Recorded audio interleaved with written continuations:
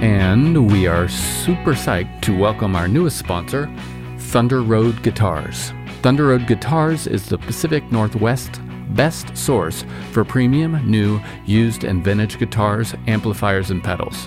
Online or in their Seattle, that's West Seattle, or Portland stores. You'll find fantastic customer service and a terrific vibe. I know because I'm in there a lot. Grab a cup of coffee, swing on in, don't spill your coffee, and check it all out. And now if you use code TourStories10, you can get 10% off at thunderroadguitars.com. Yes, that's me playing guitar.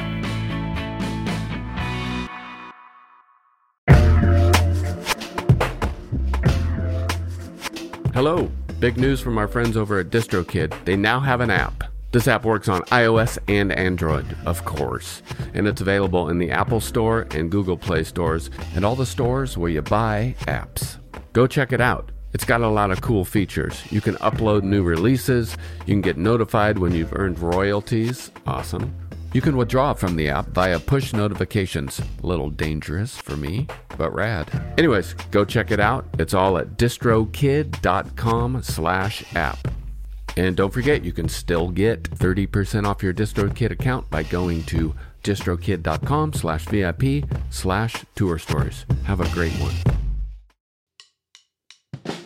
Hey listeners, the new gold standard of audio repair, iZotope RX11, is here.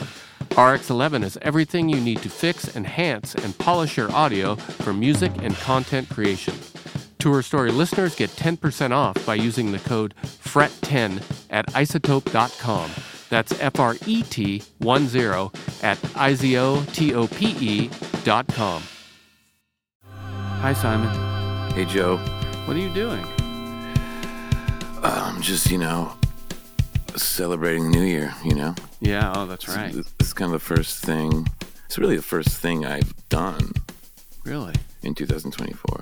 What about yesterday? Did you sleep all day?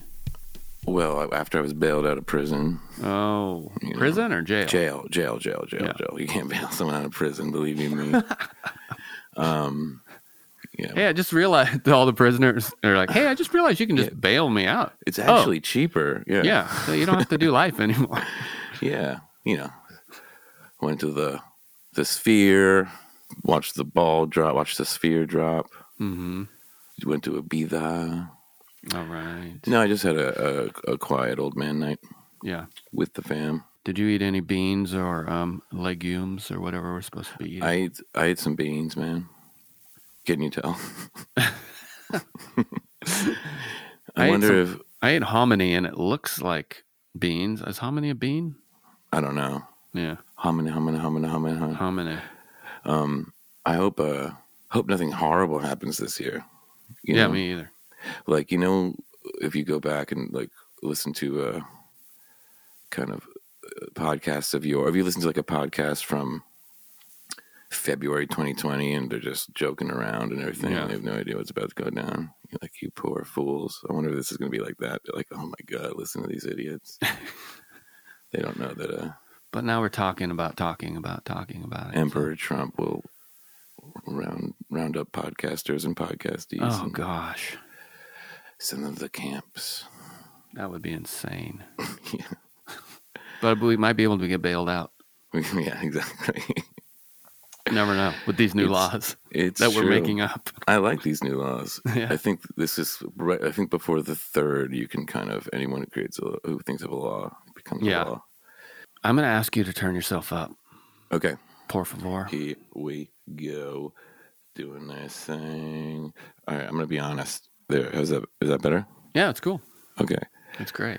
My knob on my Apollo Twin is kind of, conceptual, where you turn it up, it goes down, turn it down, it goes up, or it goes down. So I just kind of have to, but it went up. It went up, and it's sounding great. It sounded good. I'll adjust it. I'm an audio engineer. I'm a professional audio engineer now. Oh, yeah? Yeah, as of 24. That's cool. Me too. I can fix it. That's great. Where are you? I'm at home in Brooklyn, New York. Oh, man. Yeah. How long have you lived there?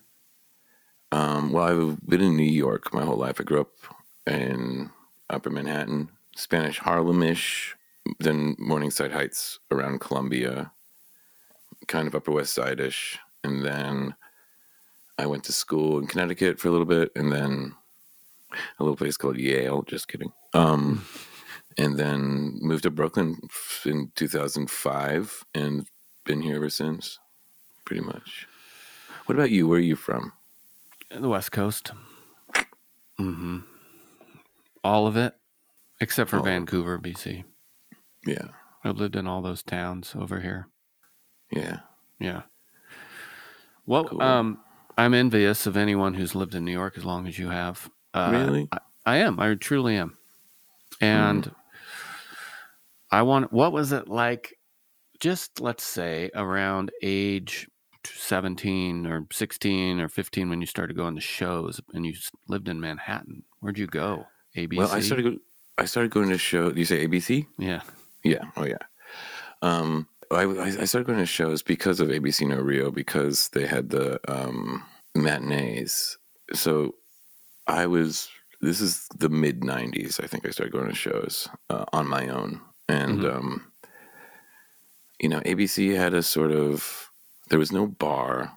It was not as drug and alcohol free as Gilman Street or something, but the fact that it didn't have a bar meant, and the shows were so early that like it was a pretty safe place for young teenagers to go to, because CBGB's was sketchy. Like there was not like a huge skinhead element at ABC No Rio. Like you weren't gonna get beat up, and it was also sort of like, I mean, there's a lot of sort of junkie punks, but if they were causing a problem, the collective that ran ABC No Rio, who I know a lot of people have issues with, and yes, I think that they were canceling people before it was cool, if you know what I mean. Mm-hmm. But they'd kind of take care of it. But yeah, I started going to shows when I think the first show I went to on my own, I was 13. And it was The Pissed and Ausrotten, two Pittsburgh bands. But I think I had to leave before they played, even though I told people for years that I saw them. Yeah. I used to, it used to be cool to be older. You know, I used to like pretend that I went to shows, that if anyone did the math, they would realize that it was physically impossible. Yeah. Like, so you were 5? I know. But so ABC was, I would kind of go there every weekend, every Saturday. And something I was talking about recently is like, and not to brag, but considering how many unearplugged, loud, hardcore punk shows I attended as a developing boy, my hearing isn't that bad. And I was talking with Russell from Modest Mouse about this, like based on the sort of like his DIY venue that he went to in Pennsylvania. I feel like ABC No Rio for some reason always sounded really good. There was something about the room. I think you're right. I never left with like a ringing in my ear, and I remember being really scared and kind of thinking as you know, growing up and watching my friends who had similar trajectories start dealing with hearing loss. Like I started to kind of panic and address that, but I really think it had something to do with the room that ABC was. Yeah, it sounded good. Didn't have to be blaring. But it was strange. It just worked. I don't know what it was. I mean, maybe it was just the sort of the rotting walls or the asbestos or something. But you know, I mean, obviously the amps were turned up as loud as they can go, but you could still hear the drums. You could still hear the shitty little PA. I don't know. Just bouncing off concrete. Was it? I can't remember. Was it on the ground floor? So it was two places. Did you go up steps and go downstairs or something? So when I first started going to shows, it was downstairs, and it was like in the basement, and there were just rusty nails hanging out off. You know, and you'd watch someone crowd surf, and it was just like terrifying. Because there's just like dangling wires and huge, like just like steel stalagmites, which are the ones from the top. Or tights are the ones from because they're holding on tight. Tights, okay, and mites because they might get hurt you badly. Right. Yeah. That's when I started going to shows. That's where I broke my arm because a large guy fell on me in a mosh pit. This is actually, I'll tell the story quickly. Yeah. I was like a little punk kid, freshman in high school, and these kind of two older cool girls were like, we want to go to whatever you do on the weekends. Will you take us? And they were like popular. I'm like, will you take us to whatever you do on the weekend? It's like, absolutely. This place called ABC No Rio. Meet me there at 3 p.m. And they did. And this band Anti-Product was playing. And I was like, going to be like, and the mosh pit started. And they're like, oh, I'm scared. I'm like, I was also about 5'1" then. I'm like, it is nothing. Going to the mosh pit. 30 seconds later, I'm crying and I have nowhere to go, so I crawl on stage and like holding my arm, crying. The band stops playing. They ask, "Are you okay?" And I go, shake my head and go, "No." And so my sort of tough guy, cool guy image ended up in this sort of like literally show-stopping cry. Yeah, oh man, tearful tantrum. Poor guy. But yeah. But anyway, that was the answer to whether it was downstairs or upstairs.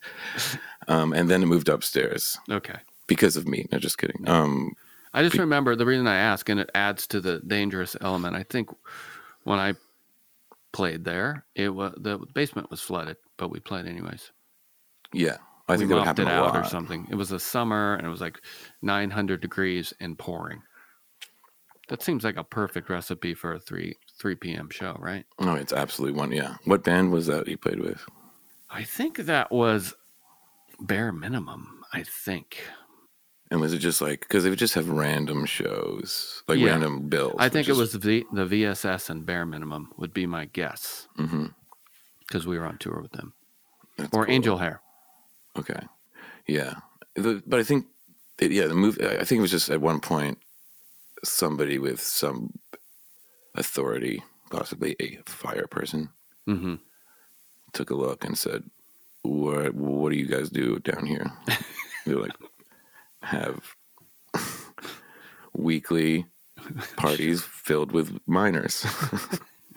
So circle back and like, well, maybe do it up in this room that you're using for nothing. There's less nails, less water, and less wires. Yes. Live wires. So instead of the fear of the ceiling caving in, it was the floor. That's right. You know? But yeah, I think I loved that place. I thought it was important. What was kind of like, so where were you living at that point, mid-90s? Seattle. What was the DIY venue there? What was the sort of... where were we playing? We were it was mostly this place called the Velvet Elvis, which was our center of our universe. Right. And there was the Redmond Firehouse, which was in the burbs, but in still... In Redmond, yeah. Where Bill Gates lives. Right. Or near in Redmond. Where his company is. And there was a DeLorean convention there last time I was there. Really? Yeah. Oh, man. There you go. Were you there for the convention, or were you there for doing Microsoft work, or were you just visiting Bill? I was doing some Microsoft Word. Microsoft Word is just like, you got to get it from the source. You got to use it there. Have you used it there? It's totally it's different. Amazing. Take your best orgasm and multiply it by 10. You're still nowhere near. No, we were there playing a show, but I was in I guess Russell's kind of East Coast, but at that point I was like the lone East Coaster. I was definitely a West Coast splained anywhere I was, even though I kind of knew. I'm like, listen, I've read some Kurt Cobain biographies. I think I know where I am. You seem like you have a maybe unconscious finger on the West Coast vibe. You're so New York. You're like a Scorsese of punk guy. You're so New York, but you know so much about West Coast, and you fit in well with us over here. We welcome you. Oh, thank you. It's hard not to. I tried. Well, I know you did. Well, I think there's something, and this was the off-air conversation. We were talking about Bridge 9 and sort of kind of East Coast hardcore, and how I had my immediate distaste for that. I think there was it's funny because Walter Schreifels, who produced the Spiral Heads record and is a close friend and was in the aforementioned, I say aforementioned, it's a New York thing, even though it's aforementioned, Youth Today, Gorilla Biscuits. I get, obviously Quicksand, blah, blah, blah. Yeah. But like, I don't know if you ever met Walter, but he like, I have not. He just seems like he, sort of ollied out of Ridgemont High, Fast Times at Ridgemont High. Yeah. Oh, like, really? Yeah. Like very like yogi, but not like a, Ray Capo yogi, but maybe that's how I got into it. But like surfer, long hair, tan, just good vibes. Maybe he forgot his shoes at home, but like, he's also like, you were in Gorilla Biscuits. Like you were in the eye of the New York hardcore tough guy storm. Like you were at every Agnostic Front show. And I think that he would, he kind of had this sort of a bit like wanted to distance himself from that type of human being, or becoming that type of human being, becoming this sort of New York asshole. Mm-hmm.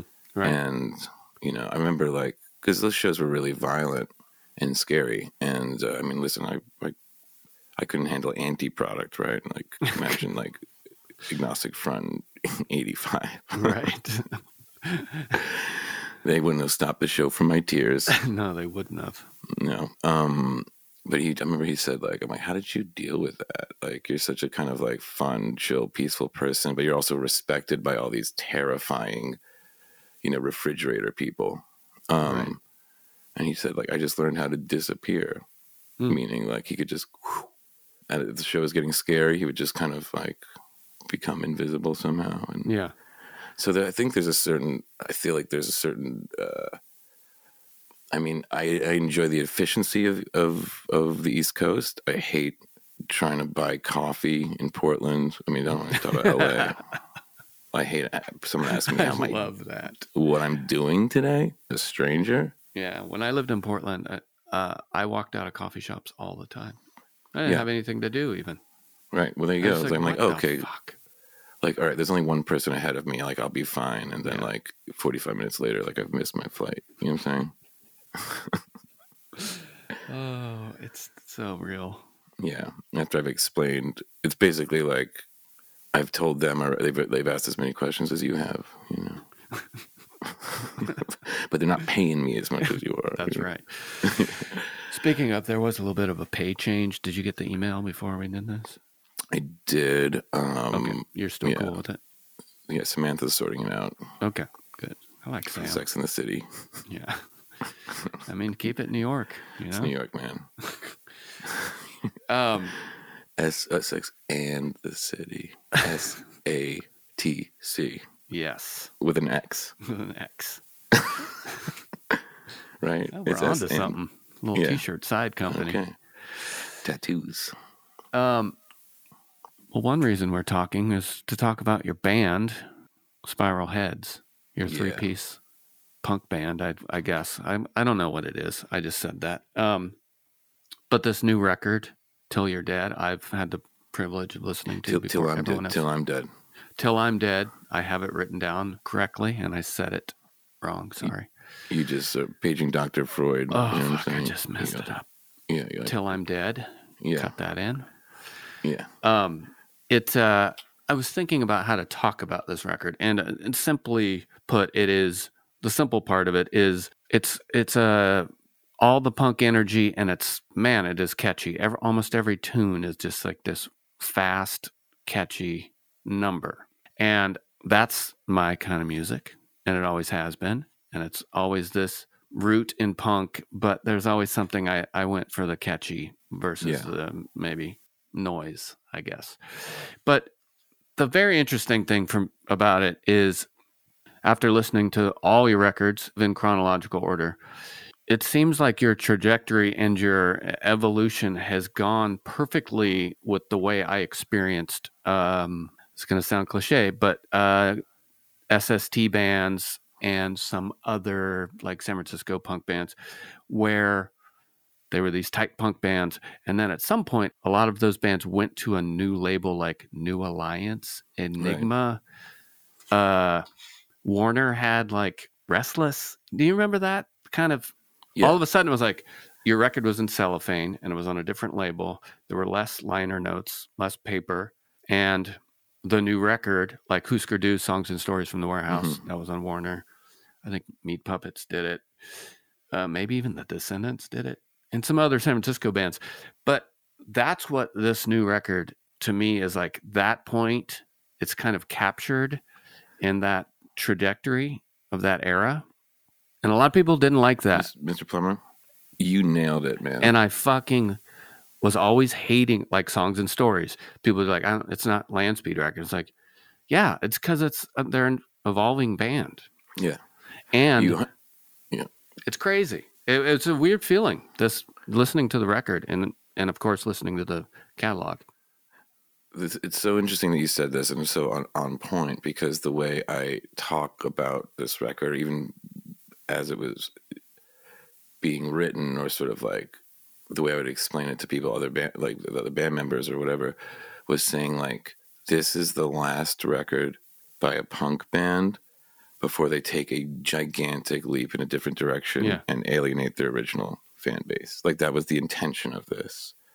Like, I was thinking about like the Damned record, Strawberries is a little bit like that. I mean, it happened. Sure. Yeah. Yeah. I mean, that's a good one. Yeah. Like there's, I mean, it happened. It just, I think, it happened in English punk and like TSOL, what's the one? Beneath the Shadows. That record is a lot like that. And trying to think, and like, okay, this band Blitz. Sure. Because they were just like an oi band, and then they sort of sound like Joy Division, brought keyboards in, like, and I really like that sort of like, hey, we started with these very strict rules that we are a punk band, and this is how we have to play, and these are the tempos, and this is the length of songs, and this is like the structure, and then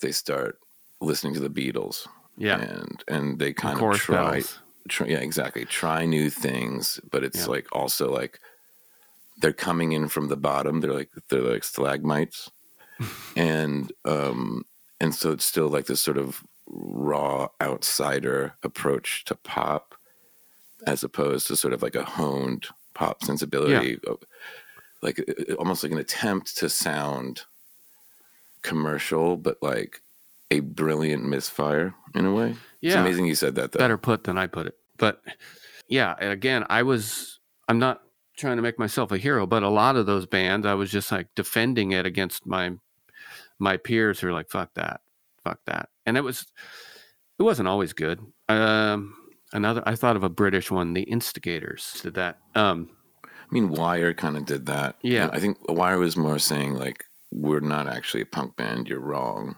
Yeah, that's just how we started, and that's how we sounded, and we can kind of do whatever we want.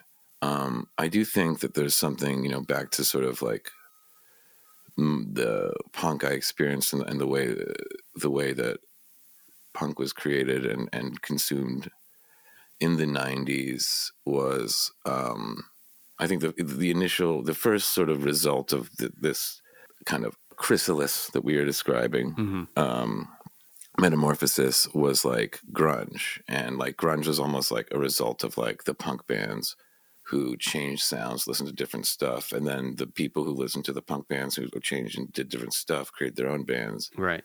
And that was sort of grunge. And I think that like in the 90s, mid-90s, there was almost a sort of like weirdly conservative return to form, with like bands like Rancid and stuff, and the big bands, but even the sort of like the local bands I listened to, like I was talking about, like Alice Rotten and Anti-Prod, like a lot of the sort of crust punk bands were like, we listened to Discharge, and we listened to Crass, and that's it. And there was a lot more like kind of like, you need to stay within these boundaries, because selling out doesn't only mean signing to a major label or something like that.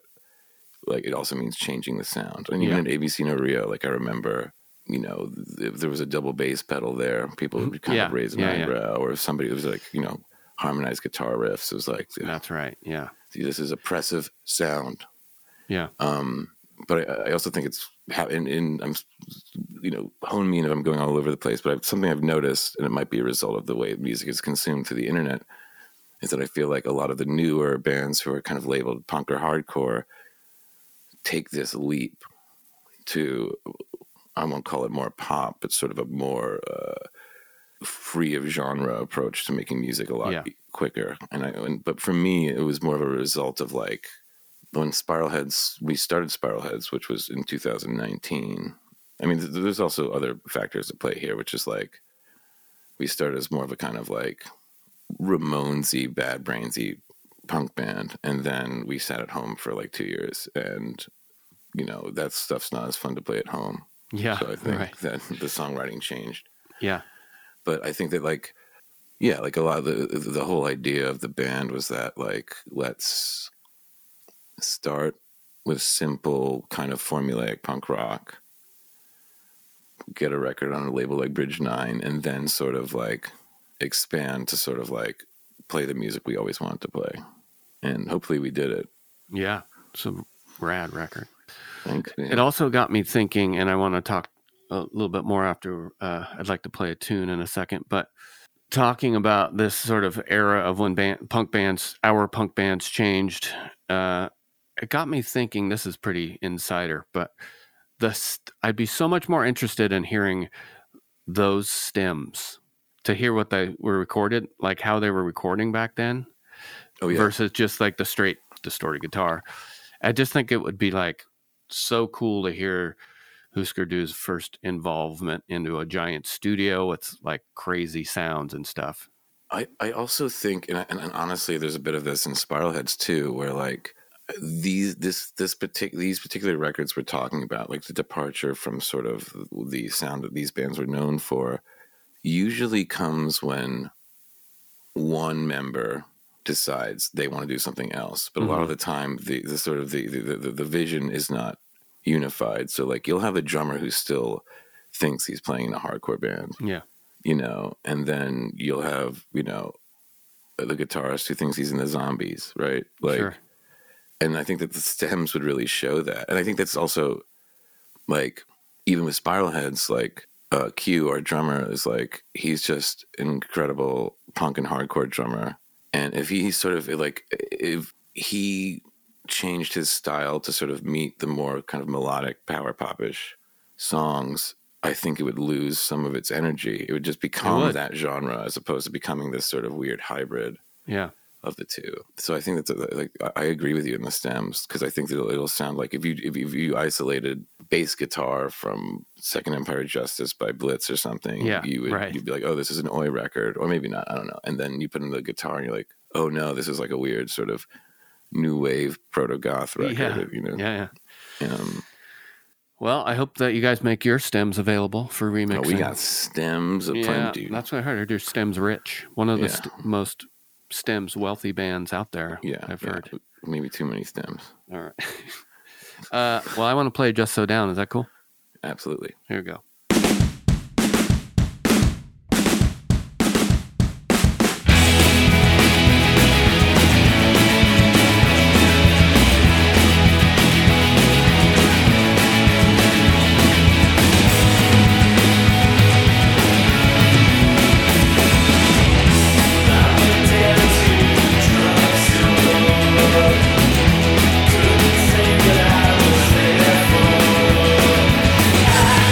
I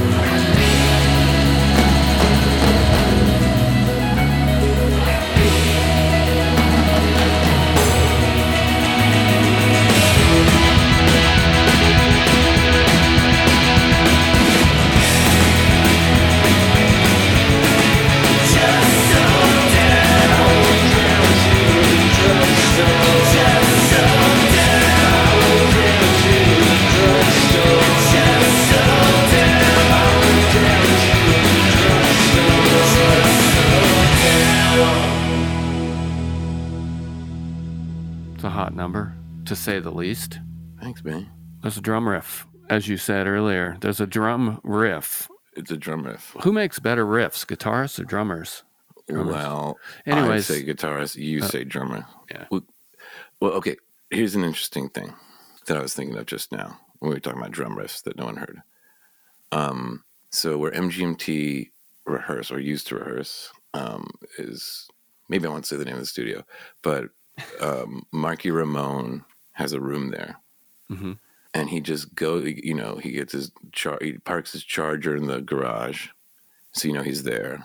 And he just goes into a room and you just hear him go like, and like, it's funny. He just plays a Ramone set on his own. Really? Like a couple times a week. And, and it's funny that like we'd sit outside, while we were taking breaks from rehearsal and just listen to him. And like, you can kind of recognize without any other instrumentation, only the drums, you could recognize what song he was playing. Yeah.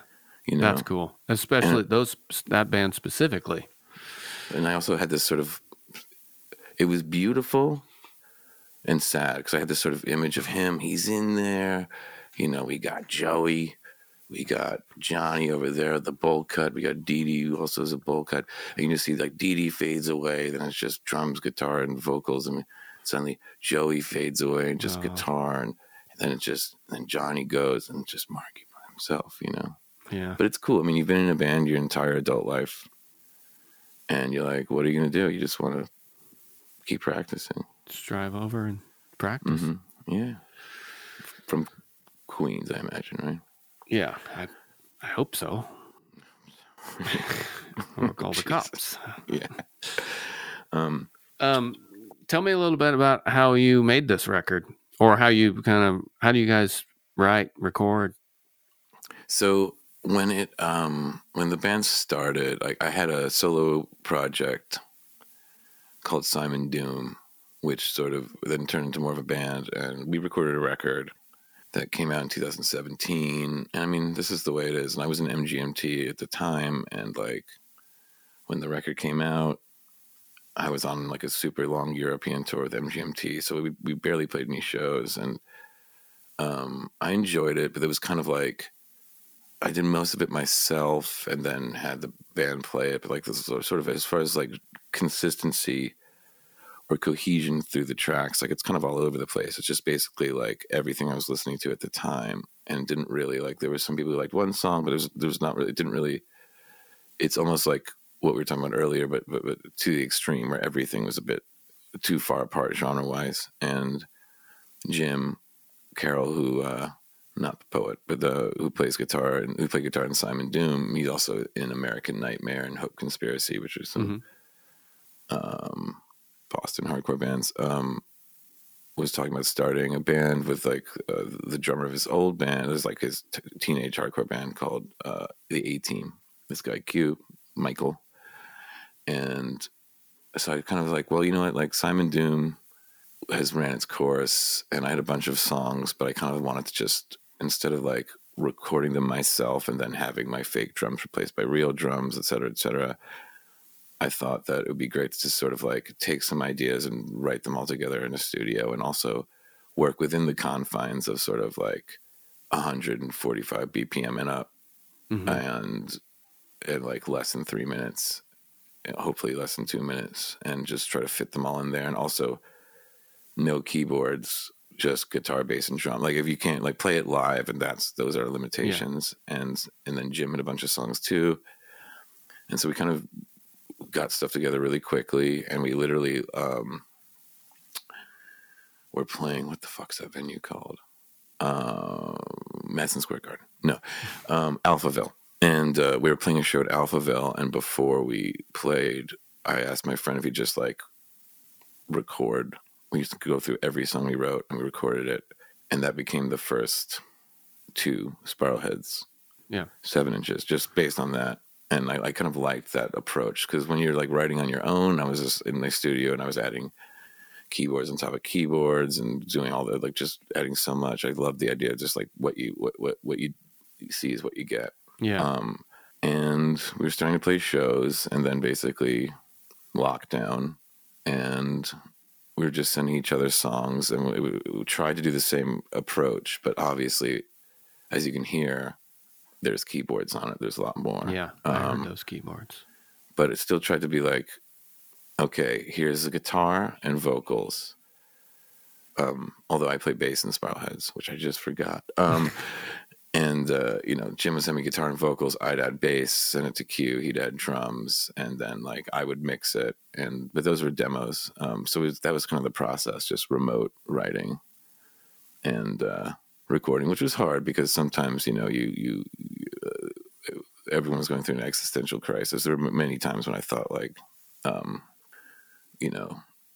live music would never return. If you take a bird's eye view on the history of musicians, you see that there's like this tiny little blip from like 1958 to now, where like musicians could actually make a living or become wealthy playing music. But if you kind of look before that, musicians were peasants for the most part. You're playing the parlors of the wealthy, and I'm like, this is what our future is. This is, it's all over.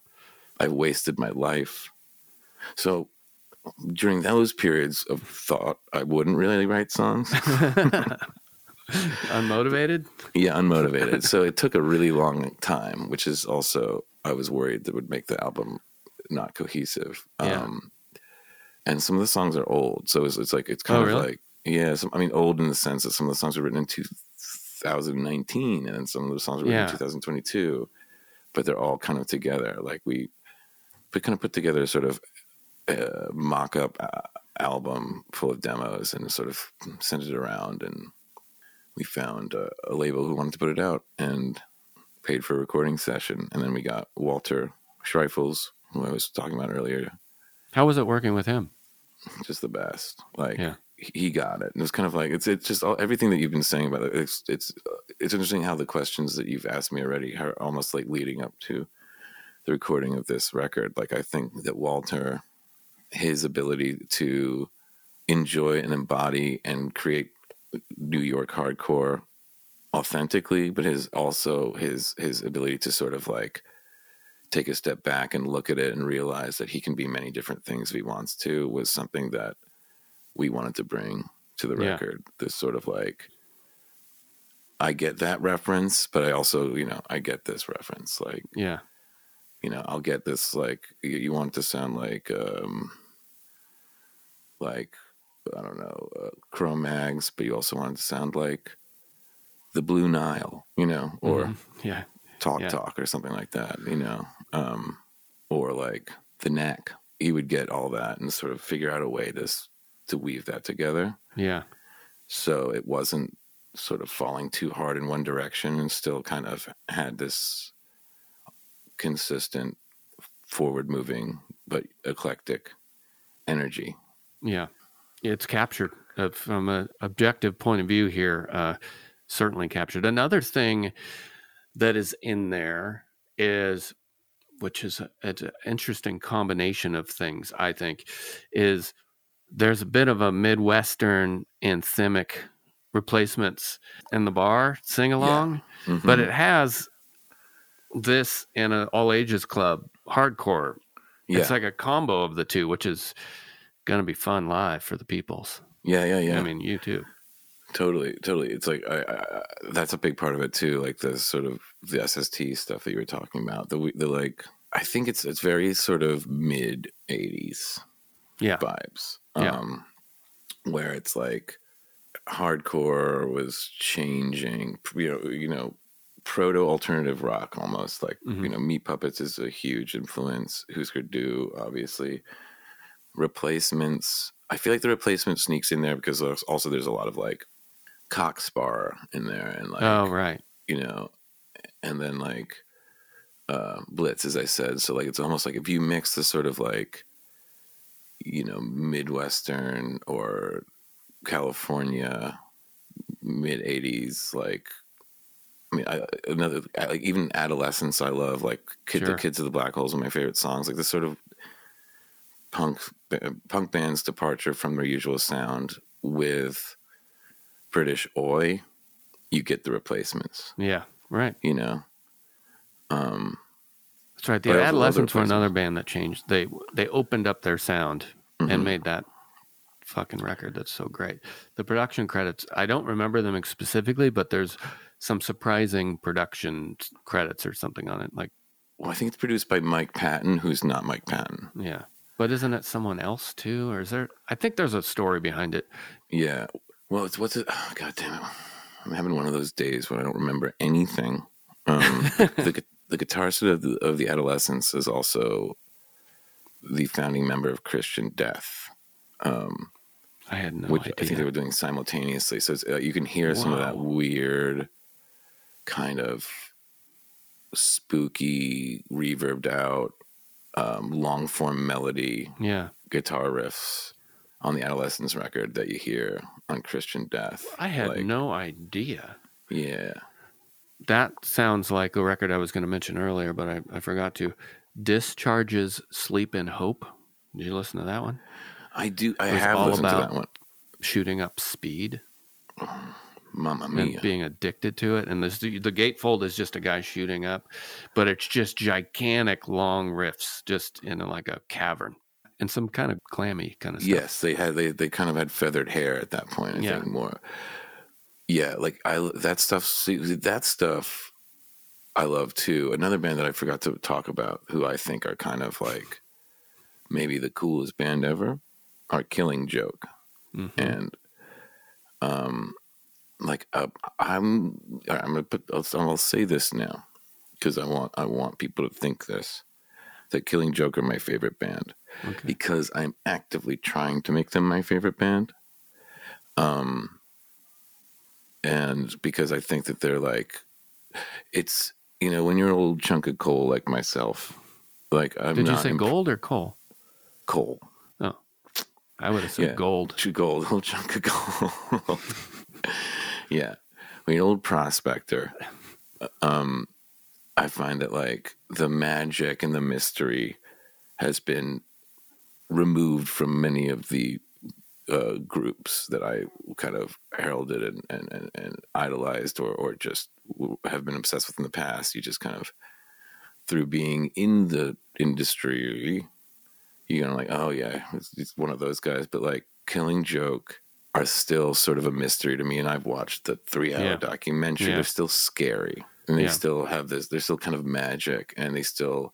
I don't know where like what they were listening to create the music that they listened to. I don't know. Like, it's just the idea that between the first and second record, Jazz Coleman went to Pakistan, disappeared, and like became a Arabic classical music composer, like all this shit. And then also is a Satan worshiper, but also isn't. He's like, no, not that Satan, this other Satan. Yeah, right. I'm like, yeah, okay. There's just something. It's just really cool, right? And I think that there's sort of that like Amoebics. The Discharge record you're talking about reminds me a bit of Killing Joke. Yeah, and Amoebics, where it's like this really dark. I do think drugs have a lot to do with it too. It seems like shooting speed and heroin together. Yeah, like where it's kind of, it's metal, but it doesn't really sound like metal. Yeah, but it doesn't sound like punk or hardcore at the same time. I mean, it does. Like, my mom wouldn't really know the difference. But yeah, like I just think that a lot of the kind of like, well, Killing Joke started like that, so they always had that freedom. They can kind of do whatever they wanted. Their first record had like, Jazz Coleman played keyboards, and so it did have that sort of thing, and screaming and singing, and it kind of, they could release a song that sounds like Tears for Fears, and it wouldn't be strange, and they did, But yeah, I do think that there's like a lot of that like very thick chorus laden. Like I think Killing Joke have a lot more to do with the Melvins and Nirvana than even like Black Sabbath or Black Flag do. There's just something about this weird angular like half step kind of riffs and like slow and sludgy, but it's not bluesy, Right. You've just taken the My War out of Nirvana. Mm-hmm. You might get struck by lightning. Yeah, it's true. Oh, Henry. Oh, Hank. Where were we? Were we talking about your record? We were for a second. We were. Yeah. Now we're talking about other records. That's what happens with me. I encourage everyone to listen to this new record, which comes out when? In February 23rd, is that right? Yes, I believe so. On what record label? It's a label called Trash Casual and then a label called Academy Fight Songs, and they're kind of one and the same. And they're all it's Rough Trade connected, but they're putting it out, and cool. I'm excited about it. It's funny, it comes out the same day as the new MGMT record, which is called Loss of Life, and our record is called Till I'm Dead, and we all turned 40 this year, you know what I mean? So it's time to start getting that old will paper out, right? Will paper. Yeah, choosing an urn, going urn shopping. Yeah, urn shopping. Just casual urn shopping, and not quite yet. Yeah, exactly. Yeah.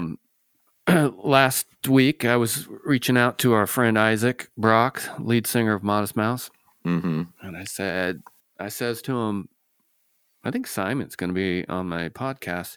What should I ask him? And I'll just let me get this text out here. It's kind of funny because it's full circled us. Here's my question. I'm having Simon on the podcast next week. Any rousing questions?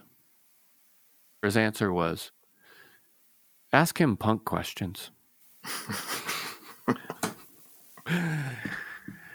Have I asked every punk question? I'm trying to think of. I'm going to ask one, and then I'm going to put you on the spot and have you to give me an ultimate punk music statement. Okay. I know it sucks to do that, but I have a dumb question for you. All right, hit me. Since we've covered most of, it seems like maybe you and I should stop talking about punk at some point. This is what happens with me. Yeah, me too. Yeah. It could go on and on. It's because, you know what? It's because we remember it. It's because it was something we paid a lot of attention to before the drugs started eating our brain away. And we didn't have as many rock and roll synoptic connections. Yeah, I could tell you about like the 1990 Mets and stuff too. You can. What's not though? Yeah. Yeah. Anyway, continue. My question is, it's pretty base. It's not even about punk music. It's about punk t-shirts. Do you have any of your first punk t-shirts that you purchased when you were a little kid? Yes. I'm looking at one right now. Oh my God. Handy. This is not a setup. There's, a lot of them, my mom. So when I was a teenager, I was in this band, Thulsa Doom. Like, first 7-inch came out when I was 14, second when I was 15. And this is the sort of like the other side of ABC No Rio, where like, while it was a great scene for little kids, as I became an older gentleman, 17, I started to get a little bit kind of irritated by the faux open-mindedness of that sort of political crust punk scene and sort of the musical limitations that I would describe, if you were to dare, do a harmonized guitar riff, double bass pedal stuff. And I sort of I wanted to no longer be a punk aggressively.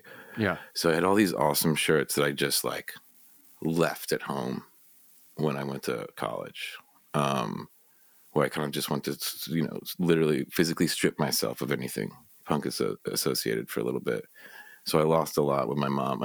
Literally I found a Veruca shirt that my mom was using as a kind of a rag, a literal rag to clean things that I've rescued recently. It looks really cool because it was a rag.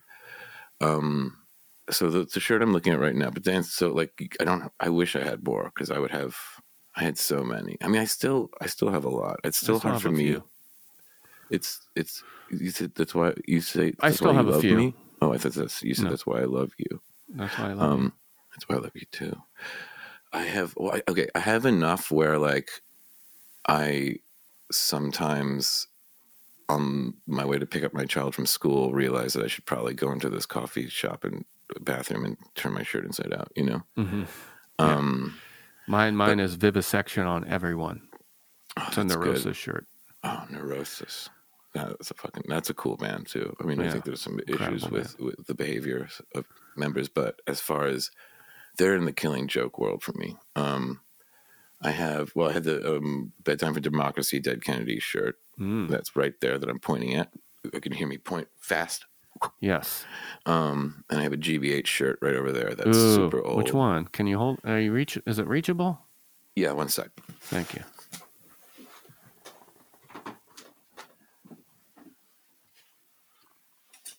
Oh, no. You have a lot of tuxedos too, for some reason. Shit. It's in the other room. Okay. You have a lot of tuxedos back there. What's that? I do. Yeah, well, it's, you never know, right? GBH, tuxedo. Yeah. Some tuxedos over there. Well, we're getting a closet built there. So that's what's going in the closet. My favorite punk shirt is a Chaos UK shirt. And it has a guy putting a gun in his mouth in the front and says, "Hope you get a fucking headache." And on the back, it says, "Sheep shagging, student glassing," which I think means breaking a glass and shoving it in the face of a student. Mm-hmm. Something dope smoking, right? Punk rockers. But here's the problem. I also, as I said before, I mentioned I was a very short punk, like physically short. Went through puberty around 16. So a lot of the shirts I own, I would also cut the bottom off so you could see my belts. Oh man. Nice so now move. They're crop tops. Yeah. Kind of unwearable. That's an interesting story. Yeah.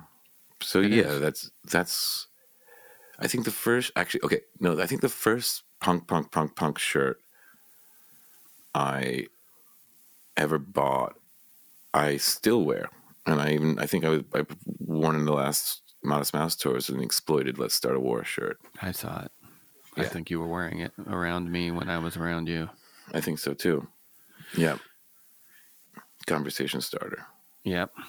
Nice. Waddy's still alive, singing away, isn't he? He is, but I don't want to say it like that. Waddy's still going. Well, no, you should say it like that because I strongly suggest following him on Instagram. He seems to have a heart attack. I do.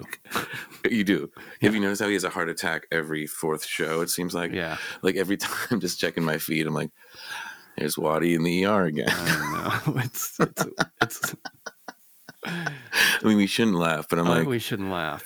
There are signs, yes, that you should pay attention to, yeah. And one of them is having bi-monthly heart attacks. Yeah, bi-monthly heart attacks on stage. Yeah, that maybe you should. It's time look at your situation. But I mean, look at his situation. Well, what else is he? What's he gonna? Is he gonna sit at home, not play shows, and die on his couch? Yeah, Punk's not dead. Punk's not dead yet, Waddy. Yeah. Waddy's not dead. There's going to be so many play on. Oh yeah. Oh well. But, what'd you study up there at Yale? Punk. Yale. 4 years of punk. Well, I went. So the Yale I went to is actually called Wesleyan. It was in a different city, but it's liberal arts school, so I studied whatever. But that's where I met all the MGMT guys, which is kind of important for me because like New York in the mid-late 90s was like, and obviously somebody will get angry and tell me that I'm wrong. As somebody who liked rock and roll and played guitar, it was very much, as far as, my world was concerned, it was very hip hop and then punk. There wasn't a lot of indie rock. There wasn't a lot of sort of kind of capital R rock and roll. Like, I think in my high school, I was one or like everyone just liked rap. That was what you liked. And I like rap too. So, but I wanted to play rock and roll, I wanted to play guitar. And I think that's punk was like the only scene that I was aware of at the time that I could go and play shows with other rock enthusiasts. And then when I got to school and met Andrew and Ben and Will Berman and everyone like who are not from New York, they kind of showed me a world they were into indie rock and other things. And that sort of expanded my mind a bit and kind of opened it up. Like I almost just thought that like, well, now that I'm not into punk, like I should just think of something else to do that's not music. And meeting these guys were like, well, no, you can still do music. That's not punk, you know? That's great. Yeah. But, yeah, so it was, studied, I don't know, got some books. There's Nietzsche. Took a class on that motherfucker. You know, over there is Oscar Wilde. Oh, yeah. Yeah. This is Sigmund Freud. But I think it was like meeting those guys and sort of seeing how people from different places that weren't New York experienced music and who loved music as much as I did was really what I took. Yeah. That's great. That was your education. That was my education. Right on. And yeah. Well, I'm going to let you go here. I have one last sort of self-promotional question. Please. Have you thought about what we're going to call me, you, and Dan's band, and how are we going to make it happen? That kind of lost some steam. It sure did. I did my job. I know. Well, maybe we should fly to somewhere and meet each other. Well, Dan's in LA, right? Well, I haven't even talked to you really about meeting. I only met Dan in September for the first time. And now you're in a band with him. And now we're in a band. But it was pretty amazing because, a lot of the parts, when I joined Modest Mouse, I was given no direction. And just had to sort of listen to the catalog and learn things. And, so other people might disagree, but I found that it came surprisingly easy to me. This sounds obnoxious, but I was like, there's something fishy going on. There's something, it's like, and a lot of the parts I was learning were dance parts. Obviously Johnny Marr's parts that's a whole different, part of the brain I used, where it's almost like suddenly I have to play like Nile Rodgers. But, I just remember being like, there's something familiar about this. My intuition is correct. So I'm like, I wonder if this is, and it's not saying that the songs are predictable, but there's just something weird. I'm like, either this guy who's playing these guitar parts, writing the guitar parts, has had a wildly similar sort of musical trajectory as I have, or it's just some random fucking fluke. And when I met Dan, we just kind of hit it off right away. And I was just like, hey, Burn Me With It, Break Down the Walls, or like Use It Today, or I don't remember. Yeah. It was some stuff like that. It was like it's Ocean Breeze, like Pearly Dewdrop Drops, like Cocteau Twins, or whatever, Yeah. And he was going, yeah, it is. It's not, but it's like inspired by it. Sure. And then like weird little things. Like, I remember like, he's like, do you like who's your favorite crust punk band? I'm like, I don't know if you know them. They're like, I think they just put out 1 7-inch and like a split LP. His band Filth. And then he lifts up his sleeve and he has a fucking Filth tattoo. I know. So there is something that was like, it's kind of like, it's like, okay, this makes sense. Like, I grew up listening to the exact same music as he did, got bored of it at the same time, moved on to similar, listening to other similar stuff. And like, I don't know, it was kind of amazing. But anyway, I think that's when we decided to form a band. Yeah. And then, of course, you got involved. So I think the name, when Dan and I were talking about it, I was like, I kind of want to be like Crusty Sisters of Mercy. So we're thinking Dis Sisters. Yeah, that's what my file says. Yeah, but what about Discogs? No, you're shaking your head. Yeah. You're shaking. I could hear you.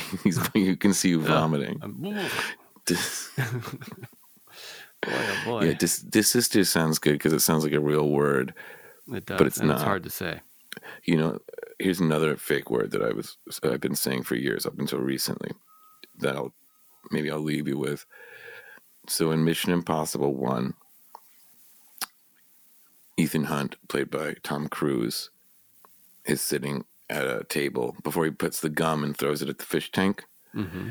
And he says, this whole operation was a mole hunt. But I heard it as emollient, like a word, which I thought meant irrelevant. And I've been using the word emollient my whole life without correction. Really?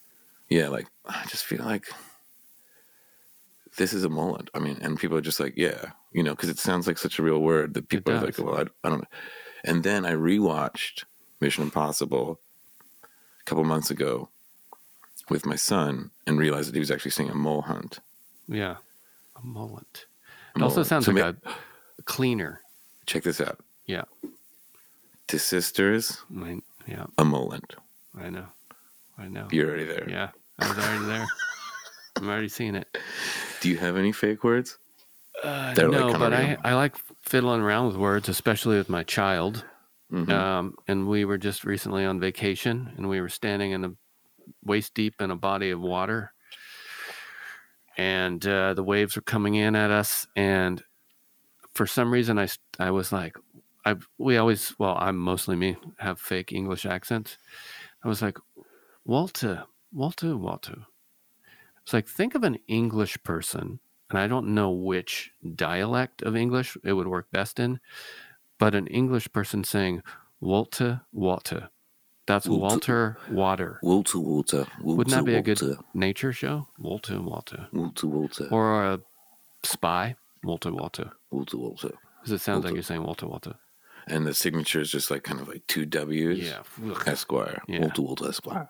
Walter. P.I. Yeah. Walter. Constable Walter. Constable. Walter. Inspector. What are lawyers called? Esquire. What are they called? Esquire. No, but like they call them something. Not not counsel. Counsel? Did you say that? Maybe counselor, but I feel like there's counselor. Counselor Walter. Lecturer Walter. Lieutenant Walter. Walter. I think it's good, like a little kind of Yorkshire. Walter. He's Scottish. Walter. Yeah, you can't do it. We just learned something. You can't do it in Scottish. Waddy water. Yeah. Wow. That's great, though. Yeah, it's nice hanging out with you. You too. Well, hopefully we can hang IRL soon. Yeah, maybe down there in Portland if you're practicing, or if you're ever here. Or, I don't know. I might go to I'm going to New York in a little bit. When? Well, February. Yeah, I can't. I'll be here probably. Yeah. Just playing a show? Yes, playing a live concert at Webster Hall. 2 of them, I think. Really? Yeah. Oh, cool. Awesome. Solo. Yeah. Yeah, that's good. Solo project. 2 days. Walter watered 2 days at Webster. Speaking of my solo project, I want to self-promote again. Built-in Sun is going to open for Spiral Head sometime. I have to get my band together. But hell yeah. I think it'd be a good... Walter, 2 days at Walter at Webster. The Walter tour. Walter. Yeah, it's hard not to say Walter. I forgot your word already. A mullet. A mullet. Which I believe is spelled AMOLLENT.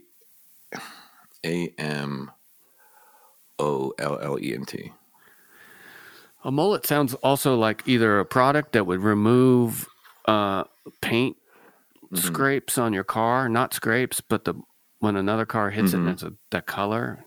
Yeah. Or it's the process. Paint transfer. Yeah, paint transfer. Yeah. It's either the product that removes it or the process. Emulating Walter.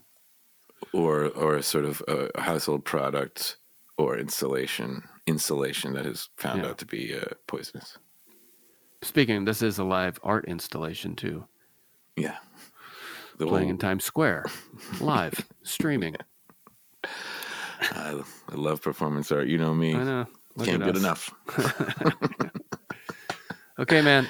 All right. You're the best. I love the record. And I'll talk to you soon. Definitely. Bye-bye. All right.